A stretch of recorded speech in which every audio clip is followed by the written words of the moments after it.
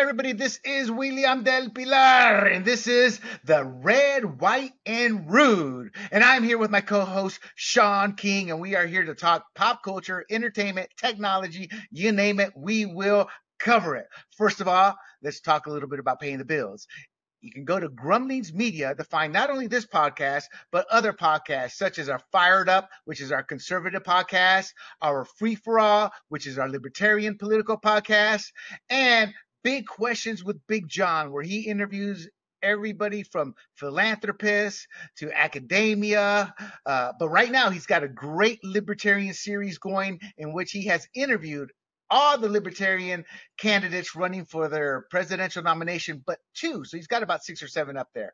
And if you want, you can listen to us on YouTube, you can watch us on YouTube and Rumble under the profile name Grumblings Media. And for those of you who are more traditional, we're on Apple, Google, Pandora, and there's one more here, Spotify.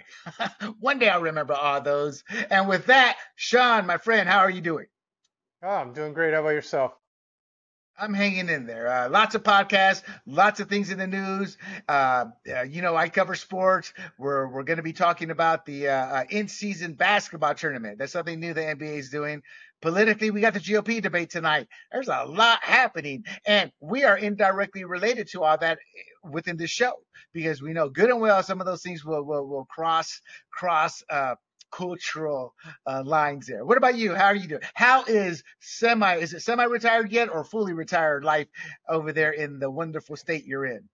Yeah, it's semi-retired. I'm working on some things. Hopefully, I'll get them taken care of. And maybe then when I do, I can make an announcement here on the podcast so people could support me so I could make a little money on the side so I can go out for some steak dinners because the retirement check isn't big enough for as much steak as I want to eat. I do have a question for you. And my question is, are you looking towards becoming a hunter? I'm not going to say where you live, but it is in a place that where people do hunt quite a bit. Is that on your radar there? Because Sean is a California boy, ladies and gentlemen, despite how he looks right now. California born and bred. So are you going to become a hunter? Nah, I don't see myself. I'm more going for fishing. I don't see myself as a hunter. My son might be. He's taken out 2 squirrels that got into our attic. He picked them off the roof. So he might be the hunter in the family. I might go for more fishing. I did it when I was younger, and there's lakes within a mile of me, so that's what I should probably take up. I went fishing down in Puerto Vallarta years ago. It was my first time going deep sea fishing, and we caught a big fish right away. For the next 2.5 hours, not one damn bite. I'm like, I'm never gonna go deep sea. Screw this, And the thing about people who say, "Oh, you just drink beers and get drunk." Yeah, you drink beers, get drunk, get sick, get sunburned. I'm like, that is what did they say about beer for when you first try it? That's an acquired taste in my book. But hunting, I gotta be honest. I grew up with hunters. I know a lot of hunters. And it's the same thing with MMA. I just get squeamish to not that it makes me sick or I faint or nothing. I just, if I want to eat my meat, I'll go to the grocery store. If I ever have to hunt my meat, then I'll deal with that. It's same thing with MMA. It's like, to me, I can watch boxing all day, Sean, but when it comes to MMA, to me, that just throws violence exponentially up 100 levels because there's no gloves and people don't understand. I did training with Sean. I remember putting those gloves on versus a punch. It's night and day, isn't it? Yeah, I love MMA. So if anybody wants any info on that, maybe that's something we can put out there later is more MMA stuff. There you go. Well, let's get to it, my friend. Let's get to it. We've got 3 big topics. We were kind of like all over the map last week with Elon Musk and the advertisers. We kind of went purely political. But what caught Sean's eye was Elon Musk telling the advertisers, and I'll just repeat it. You got kids, cover their ears, but he told the advertisers, fuck off. And we're going to talk a bit about how that came to be and what's happened since and go from there. We're also going to talk about, let me get this, Tommy Vext. Is that the individual? Fascinating story. Yes, he was formerly the Yes. lead singer of Bad Wolves. He just had a new album come out. We're going to discuss how he's putting that album out and marketing it. And finally, we're going to close it out with with what's that show called? King Charles. That's not the full name of the show. The full name of the King Charles. That's right. King Charles is a new talk show that pits Gayle King and Charles Barkley, and we're going to talk about how well it did, what the reaction was, and what it encompassed. So let's get down to it. Sean, as I just said, Elon Musk has been told the advertisers to bleep off, and he said that for a reason. Since he's acquired Twitter, which is now X, he's been attacked because Twitter before Elon was pretty much run by leftists. They were censoring conservatives and white Americans and Latino Americans and even Black Americans who were speaking up with the lies they were pushing, and the lies were being pushed by a lot of Black supremacists, high powerful Democrat elitists, most of them white. And I bring those up specifically because it's a two-pronged attack they're using. And when Elon came on board, he kind of gave equality, and conservatives had a voice. And since then, let me know if you agree with this. I believe they have attacked him with lies, trying to say it's now an outright platform, how it's racist, how it's this, how it's that. And in my eyes, no, it's just very equal. A Black supremacist can't come and attack me, and I can't say anything without fear of being censored and taken off Twitter. Now I can fight back. Am I right or wrong on that take? And with the premise, before we get into the heart of what happened to Elon?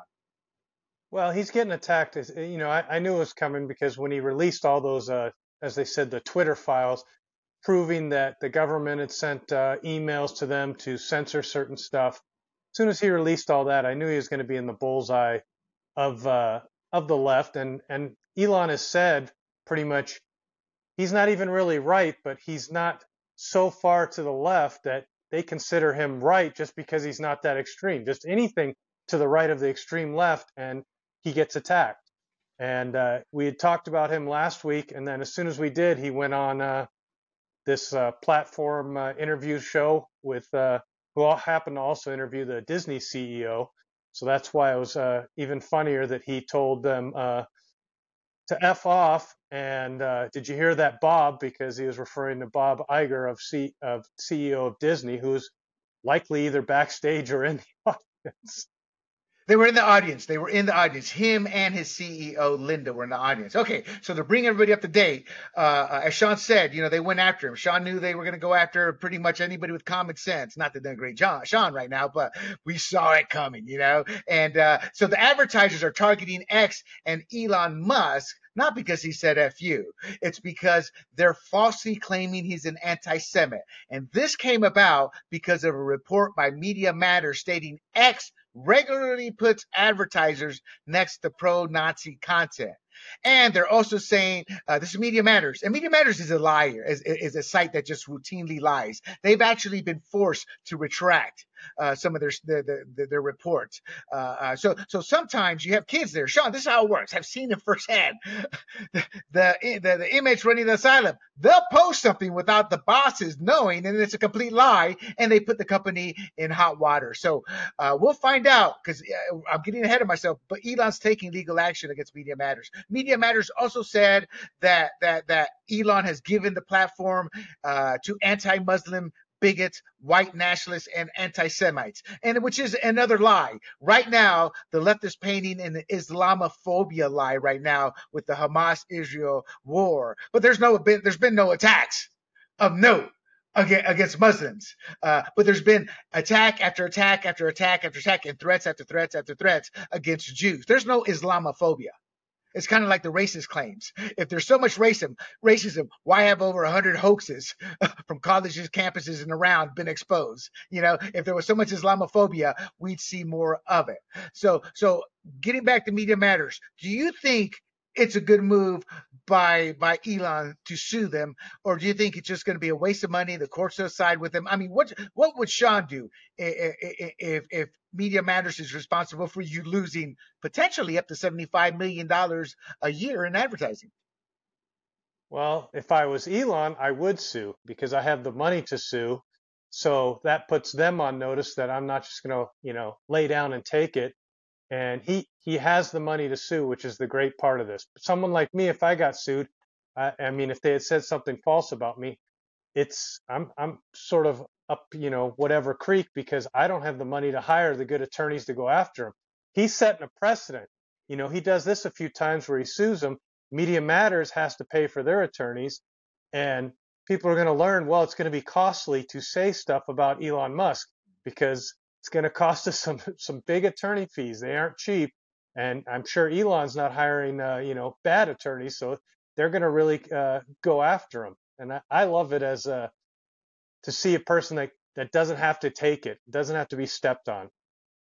Right. And we're going to talk about this Media Matters lawsuit in a future Red, White, or Rude. And a couple of points. I was in a startup, got sold. They were playing games with me. I said, we're going to sue. My lawyer contacted their legal team. We're going to sue. And I told my lawyer, I don't care how you have to say this in a legalese or whatever, so I don't get in trouble or whatever, but I don't care about winning. I want to drag it out because I was a member of the board. So I knew what our legal fees, I knew our financials, and I knew they couldn't handle a long, prolonged lawsuit. I said, I told my lawyer, I don't want to win. I want you to drag it out. Everything you can. Within 2 days, I had a brand new contract on my way out the door with the company, paying me not to work. And the point is I'm agreeing with what you say. It works. And I wish more conservatives would do this. The left, as you know, Sean, always sues. And they've got the activist, corrupt, elitist judges that help them.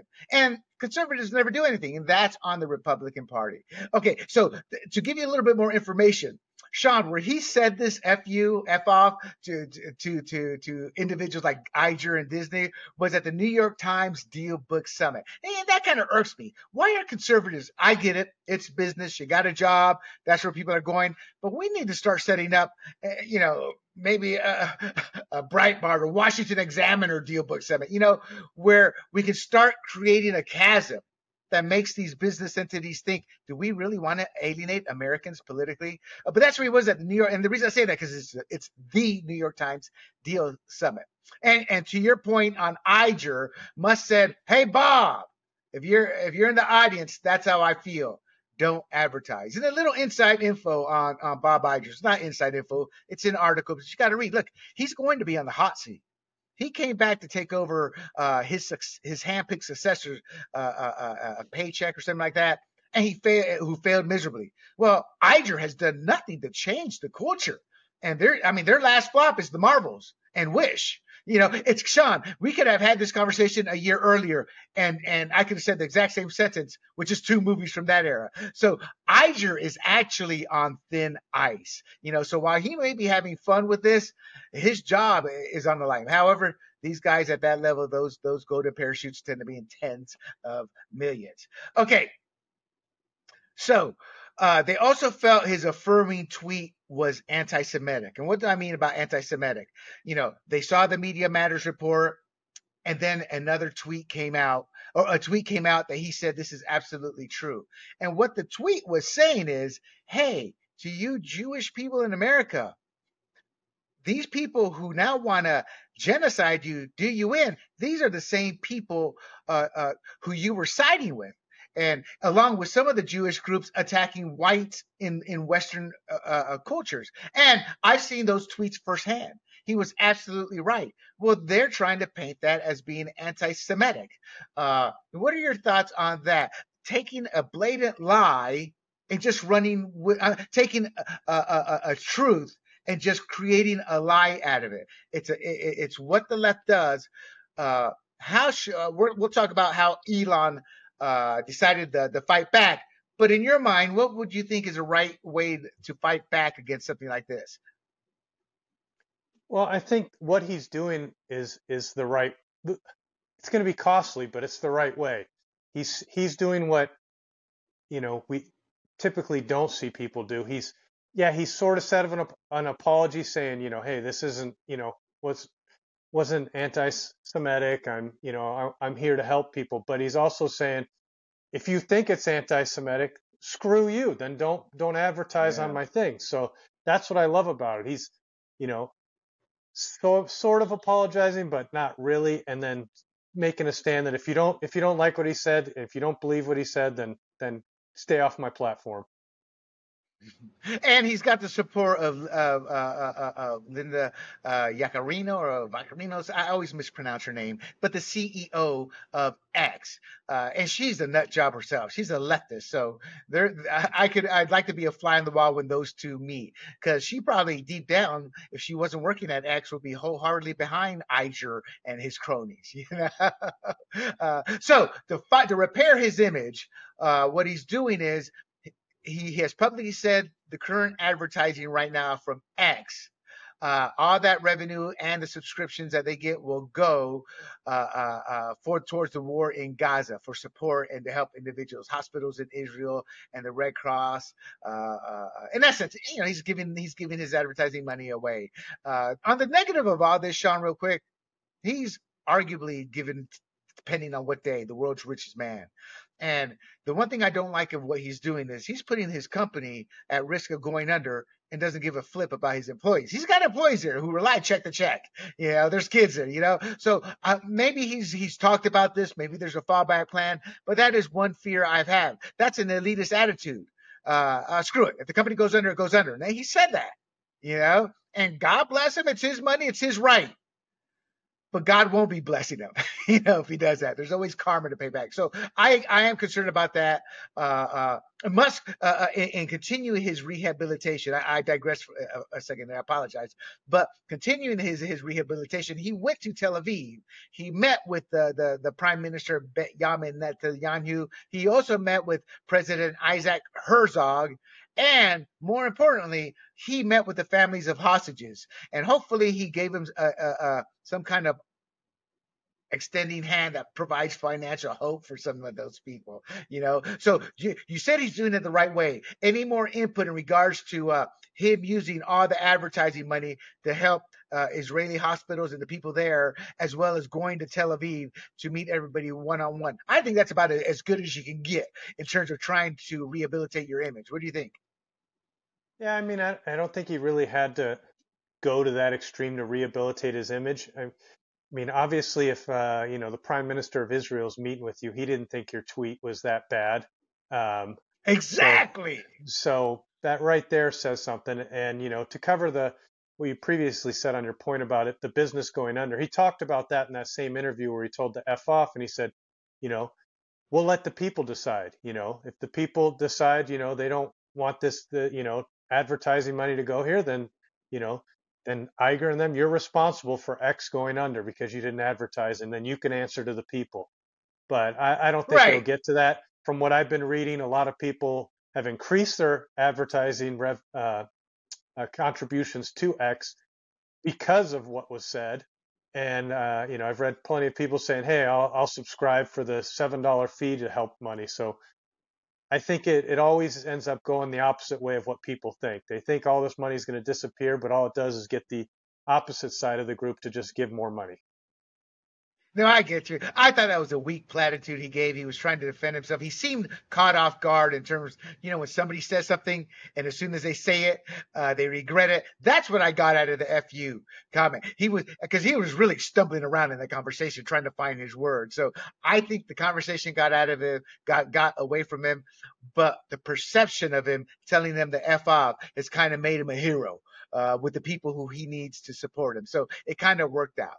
And with that, we will be following up on this because Elon Musk does have the negative connotation of, not negative connotation, X has the potential of losing 75 million annually in advertising. And with the Media Matters lawsuit, we're going to bring you up to date on that in a future podcast. The final question before we move on to Tommy Vext.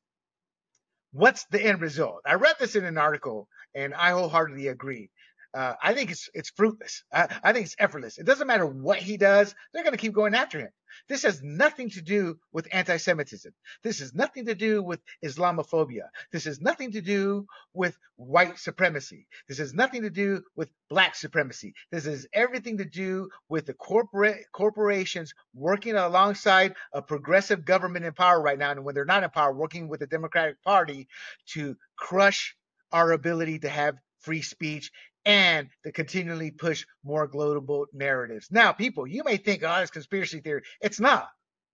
How much crap do we get from overseas in terms of our products, our services, our goods? How much do we form out? Our communications. I can talk to Panama now at no cost. We are a global world. They want every country to operate within that perspective. I don't. We are Americans first. We are the greatest country in the world. If we become a part of the global world, we're going to be nothing but a corrupt version of Europe who can't defend themselves when a bad guy rises to power. And we've seen that not once but twice in World War One and World War Two. And that's what my fear is of going to all this global BS. Your thoughts in terms of what this end result will be for Elon? Um, he seems to always come out on top, so I wouldn't bet against him. I think he'll be fine. He's loaded rich, which helps in any battle like this, so I think he'll be fine. X will be fine. You know, the way he's going about it seems to be the right way. Sue him and stand up for yourself. But yeah, I agree with you. And with that, we will move on to a topic Sean's chomping at the teeth. So, Sean, who is Tommy Vext, and what is this new approach to music? Well, Tommy Vext, most people might know him as the former lead singer of Bad Wolves. Um, I saw Bad Wolves. We'll tie this all in here at the end, but I saw them in December of 2019, opening for another band, Five Finger Death Punch, in December of 2019, and that was just a few months before the pandemic and all those lockdowns. So the reason that's relates to this story is Tommy claims Tommy was thrown out or split from Bad Wolves. He was no longer the lead singer, and he believes it's because of his political views. One, he's supposedly, yeah, it was big political views got him booted. He's a Donald Trump supporter, and he was against the whole vaccine lockdown type stuff. I love your word for it, Sean. What's the word you use? I saw that word and I had to add to dictionary. It's a pretty and it is spot on. And what is that word? Are you talking the scamdemic? Yeah. Look, people, I'm sorry. Go bleep yourselves if you disagree. Because when you have a virus with a 99.9% recovery rate, a 97% recovery rate within seniors, you don't need a freaking vaccine that's full of poison and can make you have a heart attack and drop dead in an instant. Sorry about that, Sean. I had to speak my piece, sir. Please continue. So, so he was booted out of the band, and he in what was it? I forget, when did I do it? I went to he held a concert in Garden Grove in 2021, and this was in California, which was still doing ridiculous stuff with the masks and the vax papers and all that. Well, he held a concert and he said, no vax required, no papers are going to be checked, no masks are going to be shown. I was living in San Diego. I drove the 2 hours to give my money to go to his concert for that, because at that point I was pretty much destined to not go to any entertainment, because I know the New York Mets had posted you can't come see a Mets game unless you have a vax. The Padres, I know people that were season ticket holders, they got their seats moved if they didn't have a vax. I guess there's a vax and an unvax section, but so I had pretty much accepted that it looks like I wasn't going to be seeing any entertainment for a while, because I was not going to bend the knee to get the vax or show papers. So he held this concert that didn't require a vax or a mask, so I was immediately in on doing that. So I drove up for that concert, and so he because of his stance on that and Trump, he's pretty much been blackballed from the music industry, according to him. And he's probably right. I don't have all the stats on that. So he's released a new album and he's going about it in a different way. I was ready to say something, something popped down my throat. And for the record, I'm also unvaxxed. And if I remember correctly, Sean, there's about 80% of America is vaxxed at least once. Those numbers are dropping exponentially as more and more people realize what crap this is, and they're righteous and they're rightfully being scared. You can. I mean, even somebody who I know closely and I work with every day. They tried to tell me that myocarditis is rare, and I'm trying to pull up. Yeah, it's not rare anymore. Why? And so the people on the left just don't want to answer these questions. But if you're unvaxxed, you made the right decision. And Sean and I made the right decision. And I have no qualms in saying that. I will never speak ill of those who got vaxxed because some of them had, in their eyes, I wouldn't have done it regardless of anything. But in their eyes, they felt they had to do it. And when you've got 3 or 4 kids to support and you're living check to check, or you live through your job or whatever reason, a lot of people felt they had to get vaxxed. Do you agree with that, Sean? I mean, I won't talk ill of people were forced to do that, but I don't agree with them. I will never tell them, but I'm like, you had no cojones when push came to shove. And my final note before turning it back to you is less than 10, only approximately 10 to 12% of the people when the Revolutionary War started agreed with the war. At its height, only 40% of people agreed with the Revolutionary War. Do we just keep repeating history here? Well, to answer your question about the people who didn't get it because, did get it because they're going to lose their job or they did, you know, whatever their reason was. I'm not going to speak ill about them, but they all. I have many of them come up to me and go, they have regrets on taking it and are shocked that Mm-hmm. I stood my ground on it. Because I know people that That's took it right. just to go because they wanted to go on a cruise or they wanted to travel. Mm-hmm. And I was dead set on, okay, well, I guess I'm not getting on a flight. I guess I'm not going on a cruise.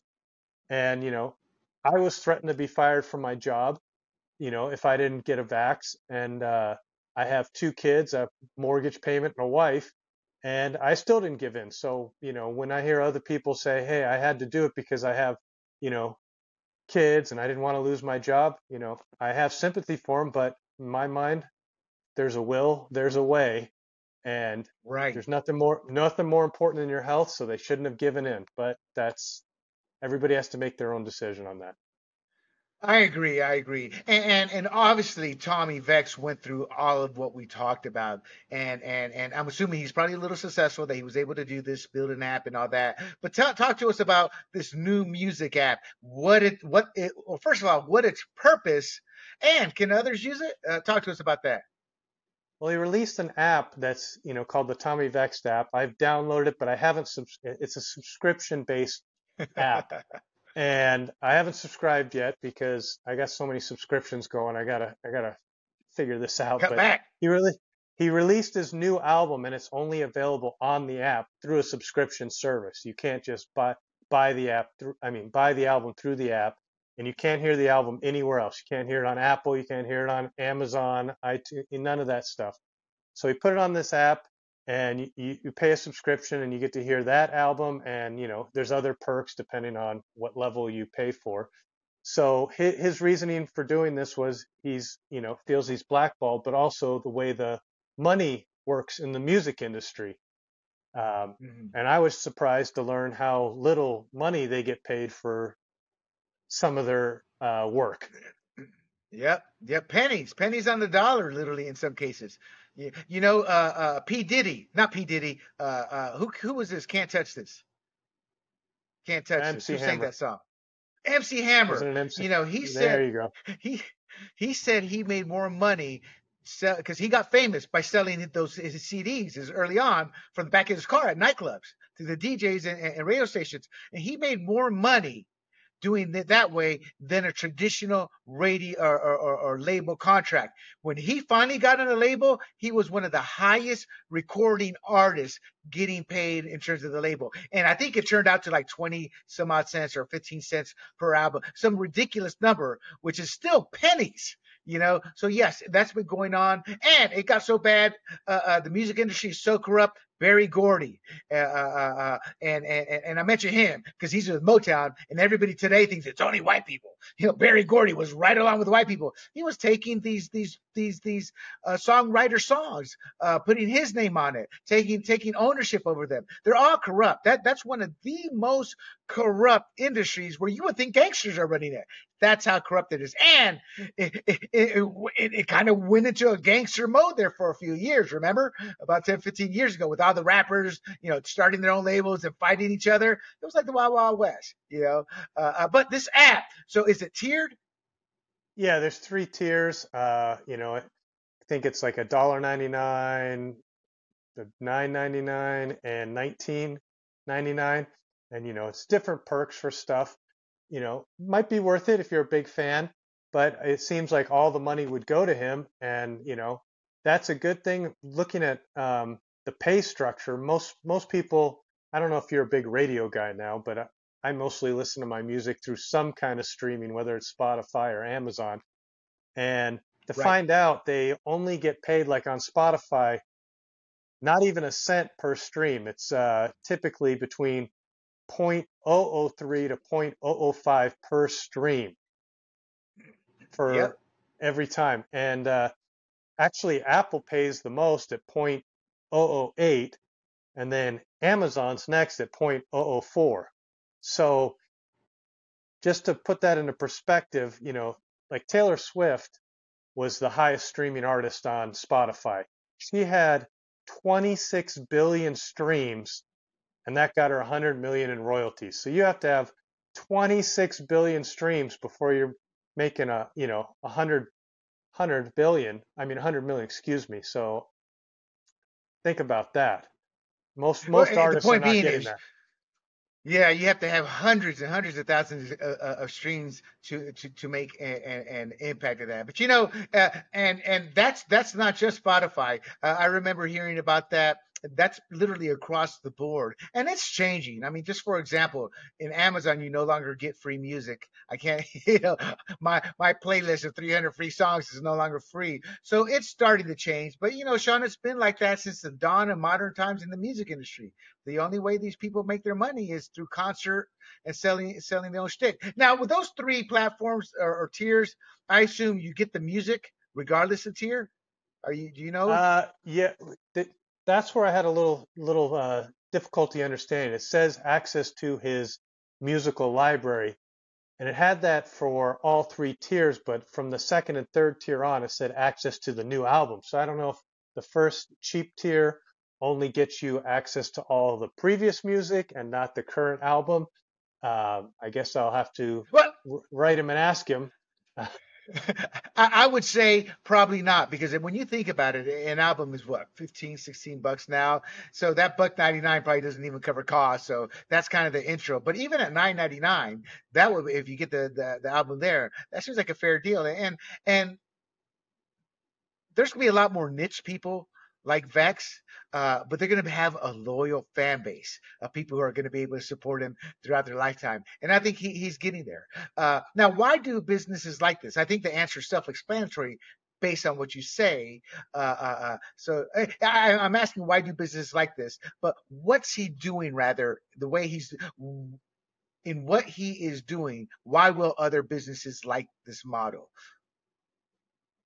Well, looking at how little they get paid and how little control they seem to have over their music, this, I mean, I'm rooting for him just because I'm a fan of his music and a fan of him. So I'm hoping this turns out well for him financially. But then if it's financially, turns out well for him, then other artists are gonna go this route too, because they have a loyal. I I have his fan base here. Say he has 178,000 followers on Instagram. His biggest following's on TikTok, 410. There's other artists that have millions, Mm-hmm. and the fact that they're getting pennies on the dollar when, in fact, they could just do a subscription service for their album and get the whole amount and not have to split it with, all these other people. I think it's other artists should be rooting for him if they want to help even up the money problem. They want him to be successful because then they can pursue this avenue. That was going to be my take, in the sense is that's what I think, in the sense of you're going to get screwed. And it's not just a smaller artist. I could eventually see, and God bless Tommy for doing this, but odds are, if he's successful, you're going to see a Beyonce or a P Diddy doing their own version, and leaving Apple, or something. And that has to happen, because once that happens, once the big stars start to leave these streaming services, and they won't fully leave, but new albums and things like that, they could force a change within the industry. This is actually an opportunity for artists to start some kind of a trade association, of artists, not the record label companies, but the artists, and use themselves as power. The problem is the Taylor Swifts, the Beyonce, they'll never be part of that. They don't care to be. They don't need to be. But for the Vexes of the world, it seems to me like that should be something they need to consider. But it's difficult to do in that type of industry made up of individuals versus when we started the fantasy sports industry made up of companies. So it's a little bit different, a little bit harder. I don't know. So you think, and I look at these numbers. We're saying 178 on Instagram, 410K on TikTok, 138 on YouTube, 232. So what's that? 230, 330, 360, 70, 370. So that's 400, 800. So he's got close between 800 to a million followers. And that's more than enough for him to be successful within his own right. Meaning, if this goes nowhere, he has enough of a fan base to keep it going forward. So Sean, do you think this will succeed? I mean, we both agree it's something that other artists should seriously look at. What's your take on it in today's fast-moving, gratification first world? I'm saying it depends on what you base success on. I think financially, it's going to work out well enough for him. I mean, if you have, say, 410,000 followers on TikTok, I mean, just think about it. If you just get 10,000 of those followers to pay the $1.99, which is a monthly thing, you're getting 20K. Say you're paying some tech guy 5K to keep the app up to date and stuff. You're still making 15K a month where you're really, you're not really doing anything, No, and then when you I put get out it. that's what's great about these streaming services. The more, now he adds another album and then another album, say another year from now, and such. You keep adding to the catalog, and that gets more and more subscribers, and then he just keeps this monthly money coming in, and he doesn't have to tour all the time where the real money is at this point, because he has this stable income. Right, right. And I don't know if you know who Matt Rife is. He's a young 28-year-old comedian. He's freaking hilarious. And his 28. I've never in my life ever seen a comedian interact and be so quick-witted with an audience. He started out doing everything on his own, and he built himself up. However, now he's working with some of the larger companies, not because he wants to. That's where the big money is at. But the point being, it seems we're entering an era where we're going to start seeing more and more of this happening. So hopefully it could be a good thing. Are you aware who Matt Rife is? Yeah, I was going to say we might want to save him for next week's talk because he's in the process of Yeah. getting yelled at and canceled. So maybe You we know, can that's a great bring point. that up next week. Put it up, put it in writing. We are going to talk about Matt Rife. And when I discovered him because we started using TikTok. I was like, look, the kids are on there. I won't install TikTok anywhere. I use their web version, because they will steal your crap and track you. But that's where I discovered him. Funny, funny, funny. And I'm glad you brought that up. There's a great point in his that I learned when he was doing the Rap Off or whatever that show on MTV's called. Where he was hilarious in that one, and very negative and racist expectations they had of him. And we'll talk about that. If you haven't, to the audience and to Sean, check out the Dr. Peterson. What's his first name? I forget his first name, but Peterson, the Canadian Jordan Peterson. Jordan Peterson. Jordan Peterson. They had an interview, didn't they? Yeah, just had an interview about 4 or 5 days ago, and I haven't heard it all. But great point to bring up. It'll be fun. But again, much success to Tommy Vext and Sean. I'll give you any final words you want to say on Tommy Vext. I hope he goes on tour, number one, so I can see him again. But I hope he's successful. I was happy to, I'd like to thank him for being on social media during that whole scamdemic thing and not bending the knee and, giving the rest of us, some motivation not to bend the knee either. So There you go. all the success to him. Okay, so I love talking about new shows that come on networks. Whether I no longer watch cable. We don't have it. We have Hulu. I'm lying. I do watch cable, but we watch like Discovery Channel. I don't watch any of the cable news shows unless that's the only way I can go watch a debate or something of that nature.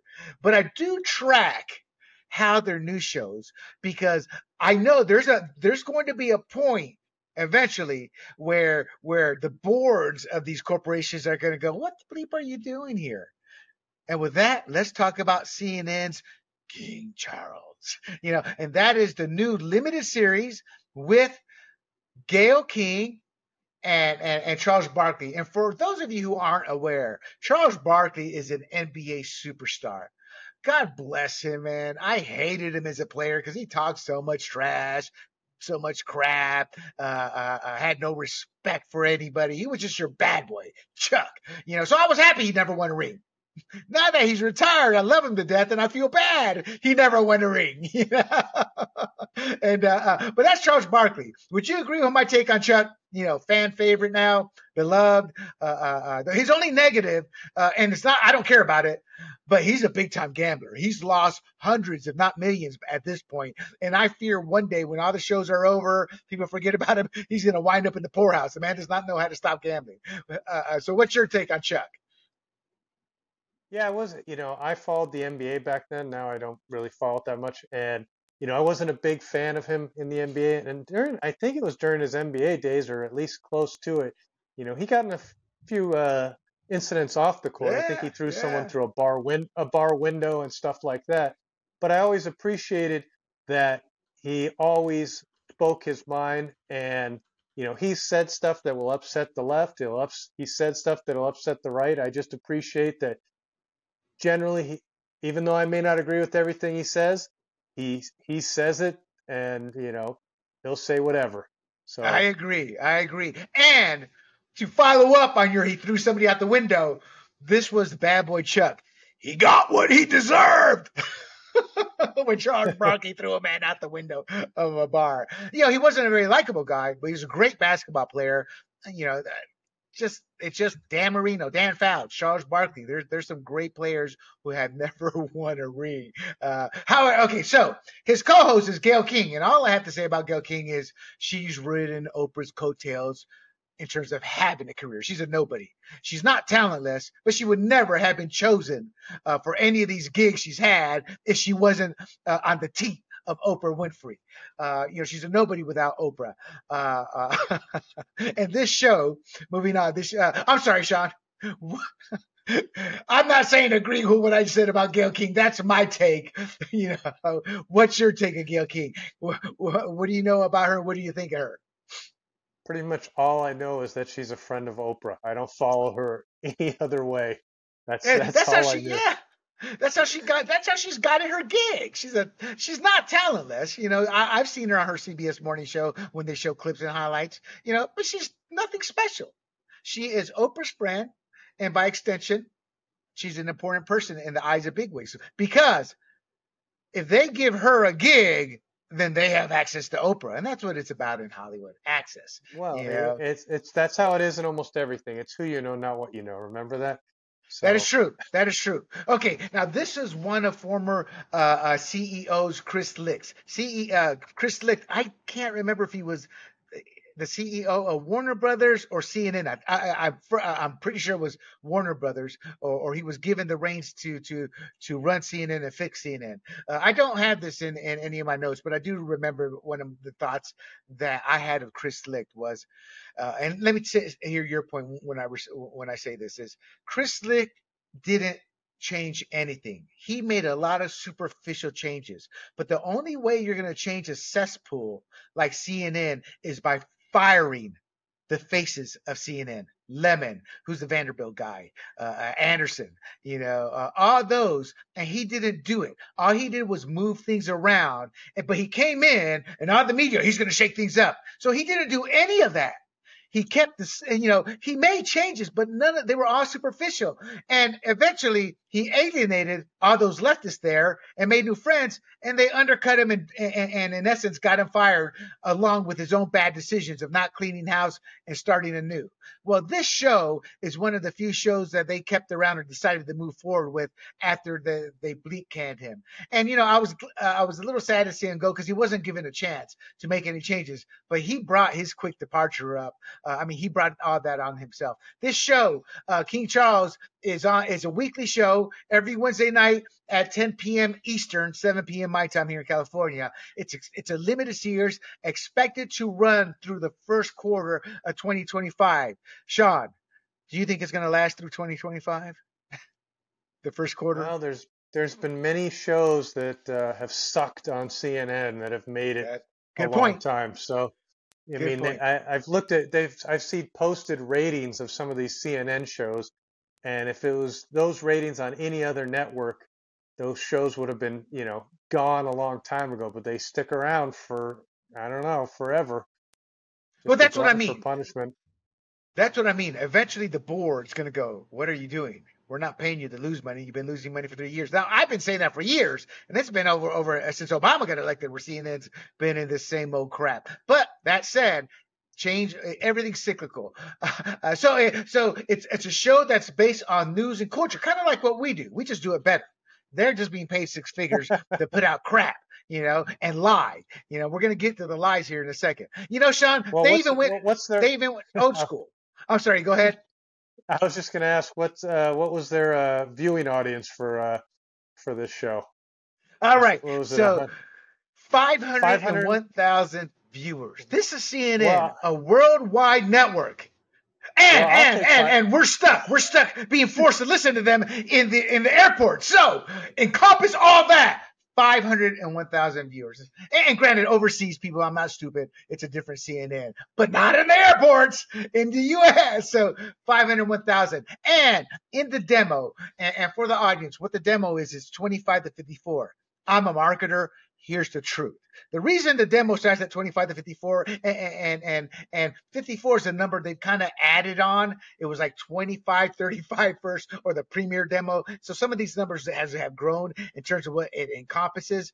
But the reason they want the 25-year-olds and the younger audience, let me give you the beer example. Sean, do you drink beer? Not anymore. Oh, when you did, what was your favorite beer? I had gone on to probably Newcastle or Guinness. I was probably drinking a decent All amount. right. Sean's a wrong example. I'll give you me as an example. So when I drank beer, I always drink Corona. Just always drink. I was not going to change. I liked the taste. Thought it was light enough. Didn't blow. For whatever reason. So and I was in my late 30s, 40s by then.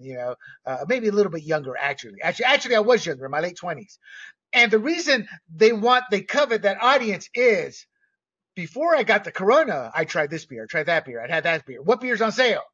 Happy hour beer, whatever beer, I'd buy it. My mind wasn't set yet, and that's the importance of the demo. And CBS has actually changed that up because their audience is all old, and they've been going with that audience because it gets in the most viewers, and you see it in the advertising. But the point being is that's incredible. They got 139,000 people. Again, a national show. And I just said that about 25 to 54. You know what their median age is, Sean, for that show? No, why don't you tell me? It is 67 for the 10 p.m. slot. So the key demo is 25 to 54, and they can't even hit it. In their defense, a 10 p.m. slot, Fox is 68, MSNBC is 76. So, hey, King Charles brought in the younger crowd, baby, 67-year-olds. It's just kind of silly. I didn't think old people stayed up that late. How are they getting that many viewers? I don't know, but ever since I was a kid, I always viewed 11 p.m. as that's usually the hour everybody hits bed. Some of the diehards will stay up for the local news, but after that, network television is over and people decide to yawn. But you're right. Absolutely right. Now they even have a call-in number for viewers to leave voicemails. It's a completely woke show, and part of their goal is to bring in Black Americans and to bring in youth, and it's to feed them with indoctrination, to feed them with pop culture lies, and we're going to get to that in a second. And again, I'm not putting words in Sean's mouth. That's my take. And seeing clips and seeing parts of the show, and it's Chuck is Chuck, but I'm just shaking my head. I'm like, no, Steve Kerr, that's not why guns are the problem. Yeah, freaking suburban white liar. I just hate him. Yeah, I do, because he is a racist against Muslims in China, because he condones the slavery that they're going through to make a buck. The only color he cares about, people, at the end of the day, is the color green. Now, this 501,000 viewers and 139K demo, it's the smallest audience of any of CNN's primetime debuts, which goes on with Sean and what he was alluding to earlier. I guess here's some show comparisons. Laura Coates Live, its premiere had 535. So Chuck's not that far off. But here's where the key issues arise. Their Newsnight premiere has 645,000.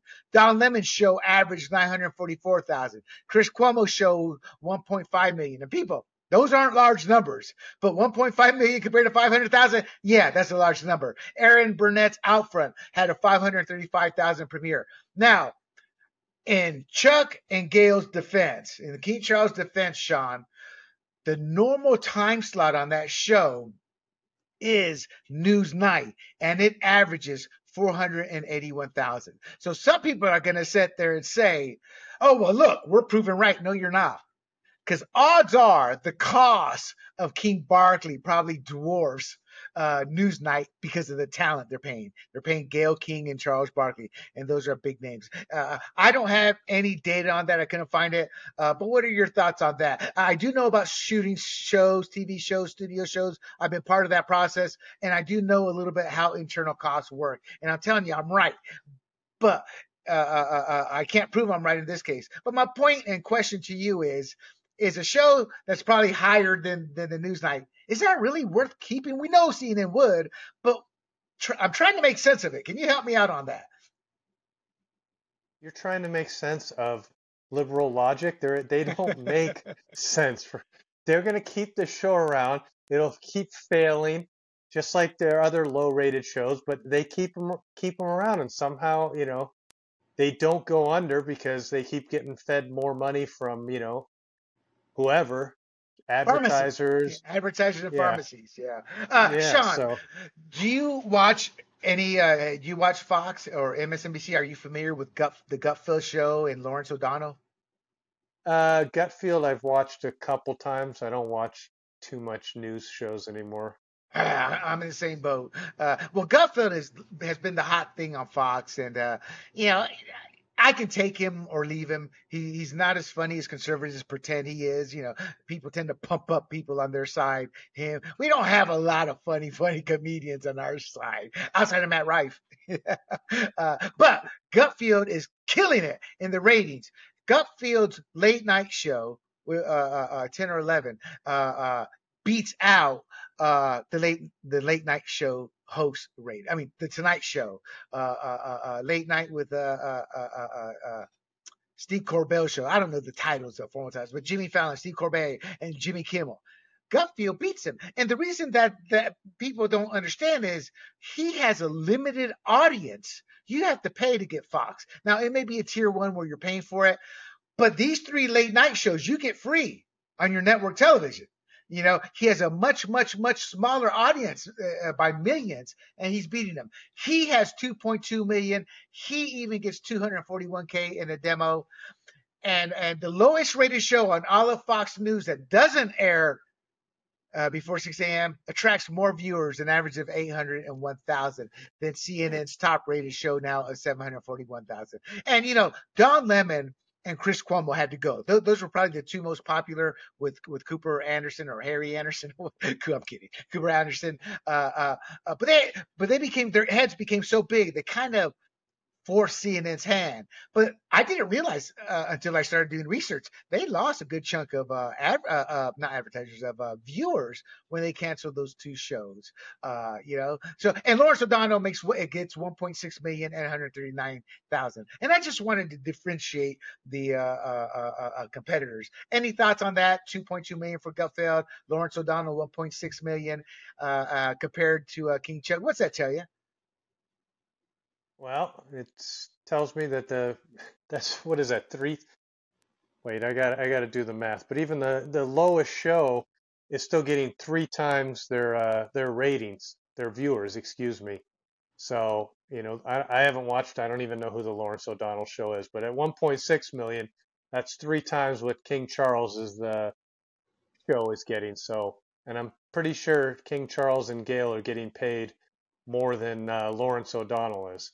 Yeah, and Chuck isn't. I say Chuck. I say that endearing because I don't know him, but that's how I view him today, Chuck. You know, uh, I think Charles Barkley did this just for the money. I mean, I think his views tend to be more conservative than liberal. I think he would proclaim himself. He's like Emmett Smith. Emmett Smith is a liberal in his mind, but when you actually talk to him, all his values are conservative. Again, that's part of the indoctrination of America. They don't even understand what the difference is in values. And my point being is, I think this is just a money grab. The show I don't think fits his style. I don't think he belongs on CNN. I think he's better off somewhere else. So to me, this was just probably a chunk. Hey, y'all pay me millions here. I'll do it. What's it going to cost me? Now episode. Oh, actually, I'm sorry. So I have no proof. That's my pure opinion. What's your thought on why Charles Barkley did this? The show. I don't know. He gets plenty of airtime on. Is it TNT still carry the Yeah, NBA? yeah, yeah. Yeah, Oh, it's a he phenomenal gets show. plenty of Phenomenal air. show.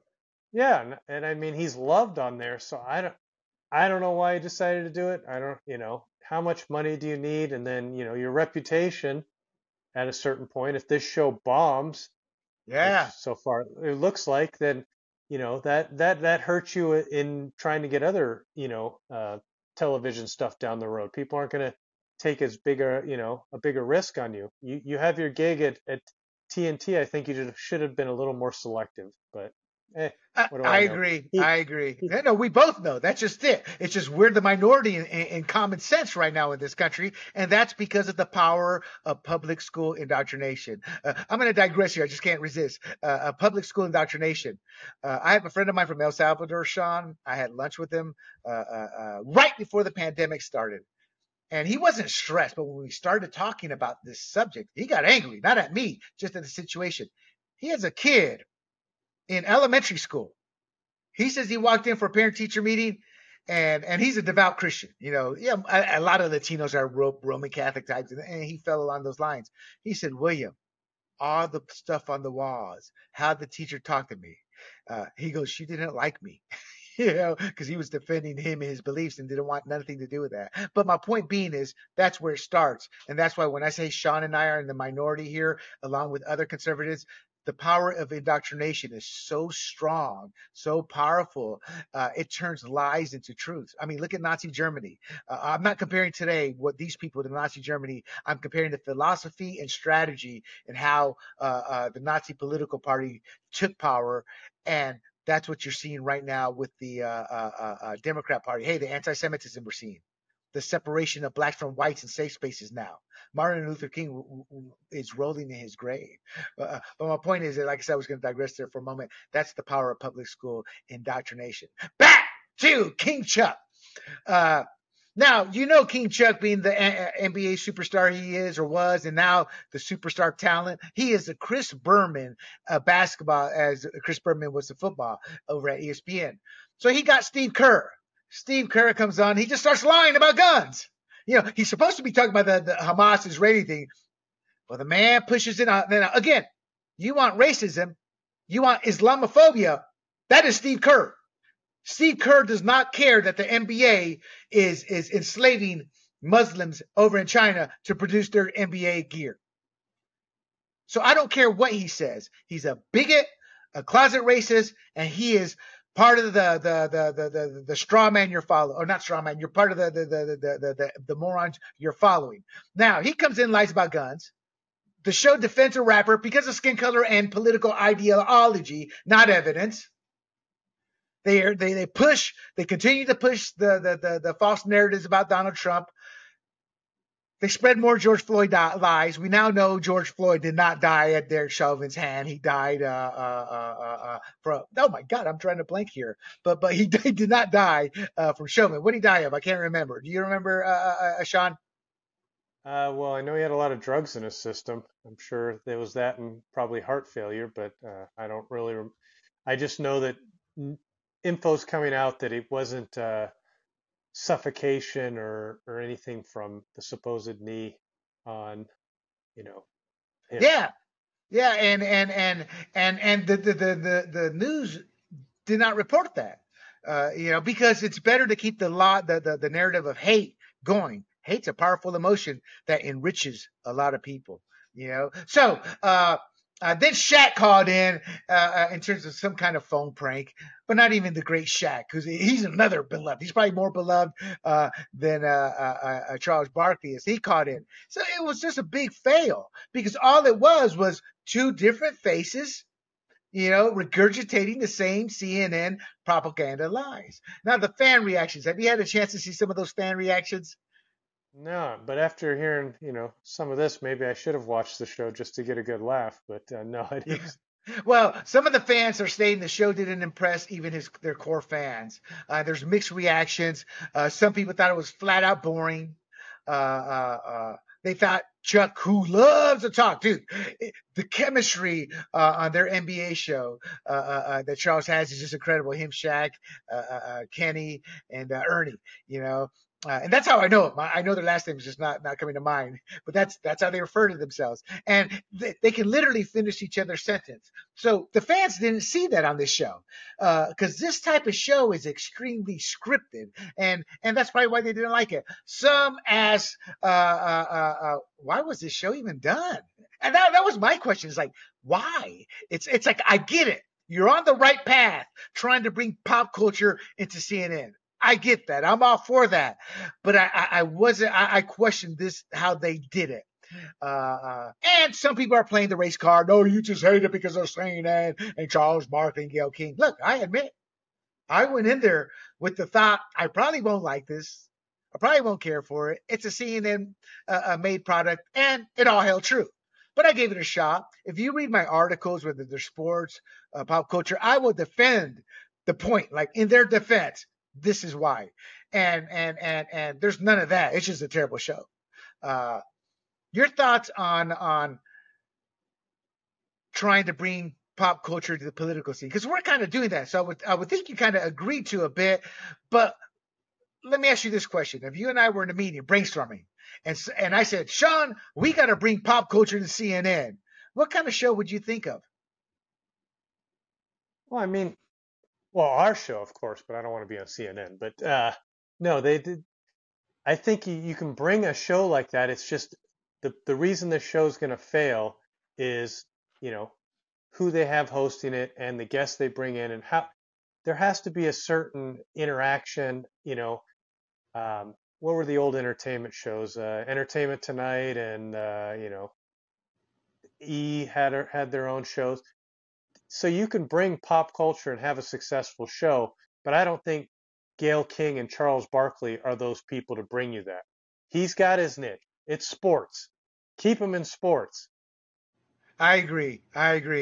And with that, we will let Mr. Sean King, not the Sean King you're thinking of, people, have the last word. You know who I'm talking about, Sean? They call him Talcum X. Sean King is a so-called black activist who has a lot of white in him.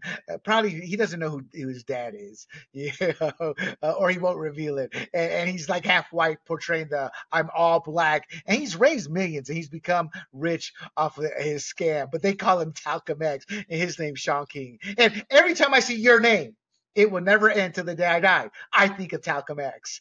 You spell it the same way? No, I believe. Hold on. You are AU, aren't you? No, you're W. You're W. AW. I think he's AU. Yeah. See, it's a common name. I mean, there was a quarterback for the Bucks named Sean King. I do remember him. Yeah, so it's not an uncommon name. All right, guys. I want to thank everybody for listening. Sean and I are new at this, but we're starting to tighten down the hatches, being more on point, and we appreciate your patience. We hope you enjoyed us talking about Elon Musk. We're going to continue that in another episode. We hope you enjoy the fact that you learned about a new app. You learned how the music industry works. I'm always surprised that most people don't understand that. And I hope you enjoyed our review. I guess it was kind of a review of King Charles, wasn't it, that we gave it? Well, mostly your review. I luckily didn't sit through that. There you go. And with that, the final word, do not forget, you can check out this podcast at Grumblings Media, along with our others, Big Questions with Big John, Free for All, Fired Up, and Points on the Board. You can also view this at YouTube and Rumble under the profile name of Grumblings Media. Traditional podcasters that don't want to look at our beautiful faces, our beautiful mugs. We make women swoon. Nah. You can hear us on the traditional podcast stations of Apple, Google, Spotify, and Pandora. Do not forget, we can't do this without you. So if you listen to this podcast, please share it. That's how we will grow. And with that, thank you for listening to Red, White, and Rude. And for Sean and myself, until next time, we bid you adieu.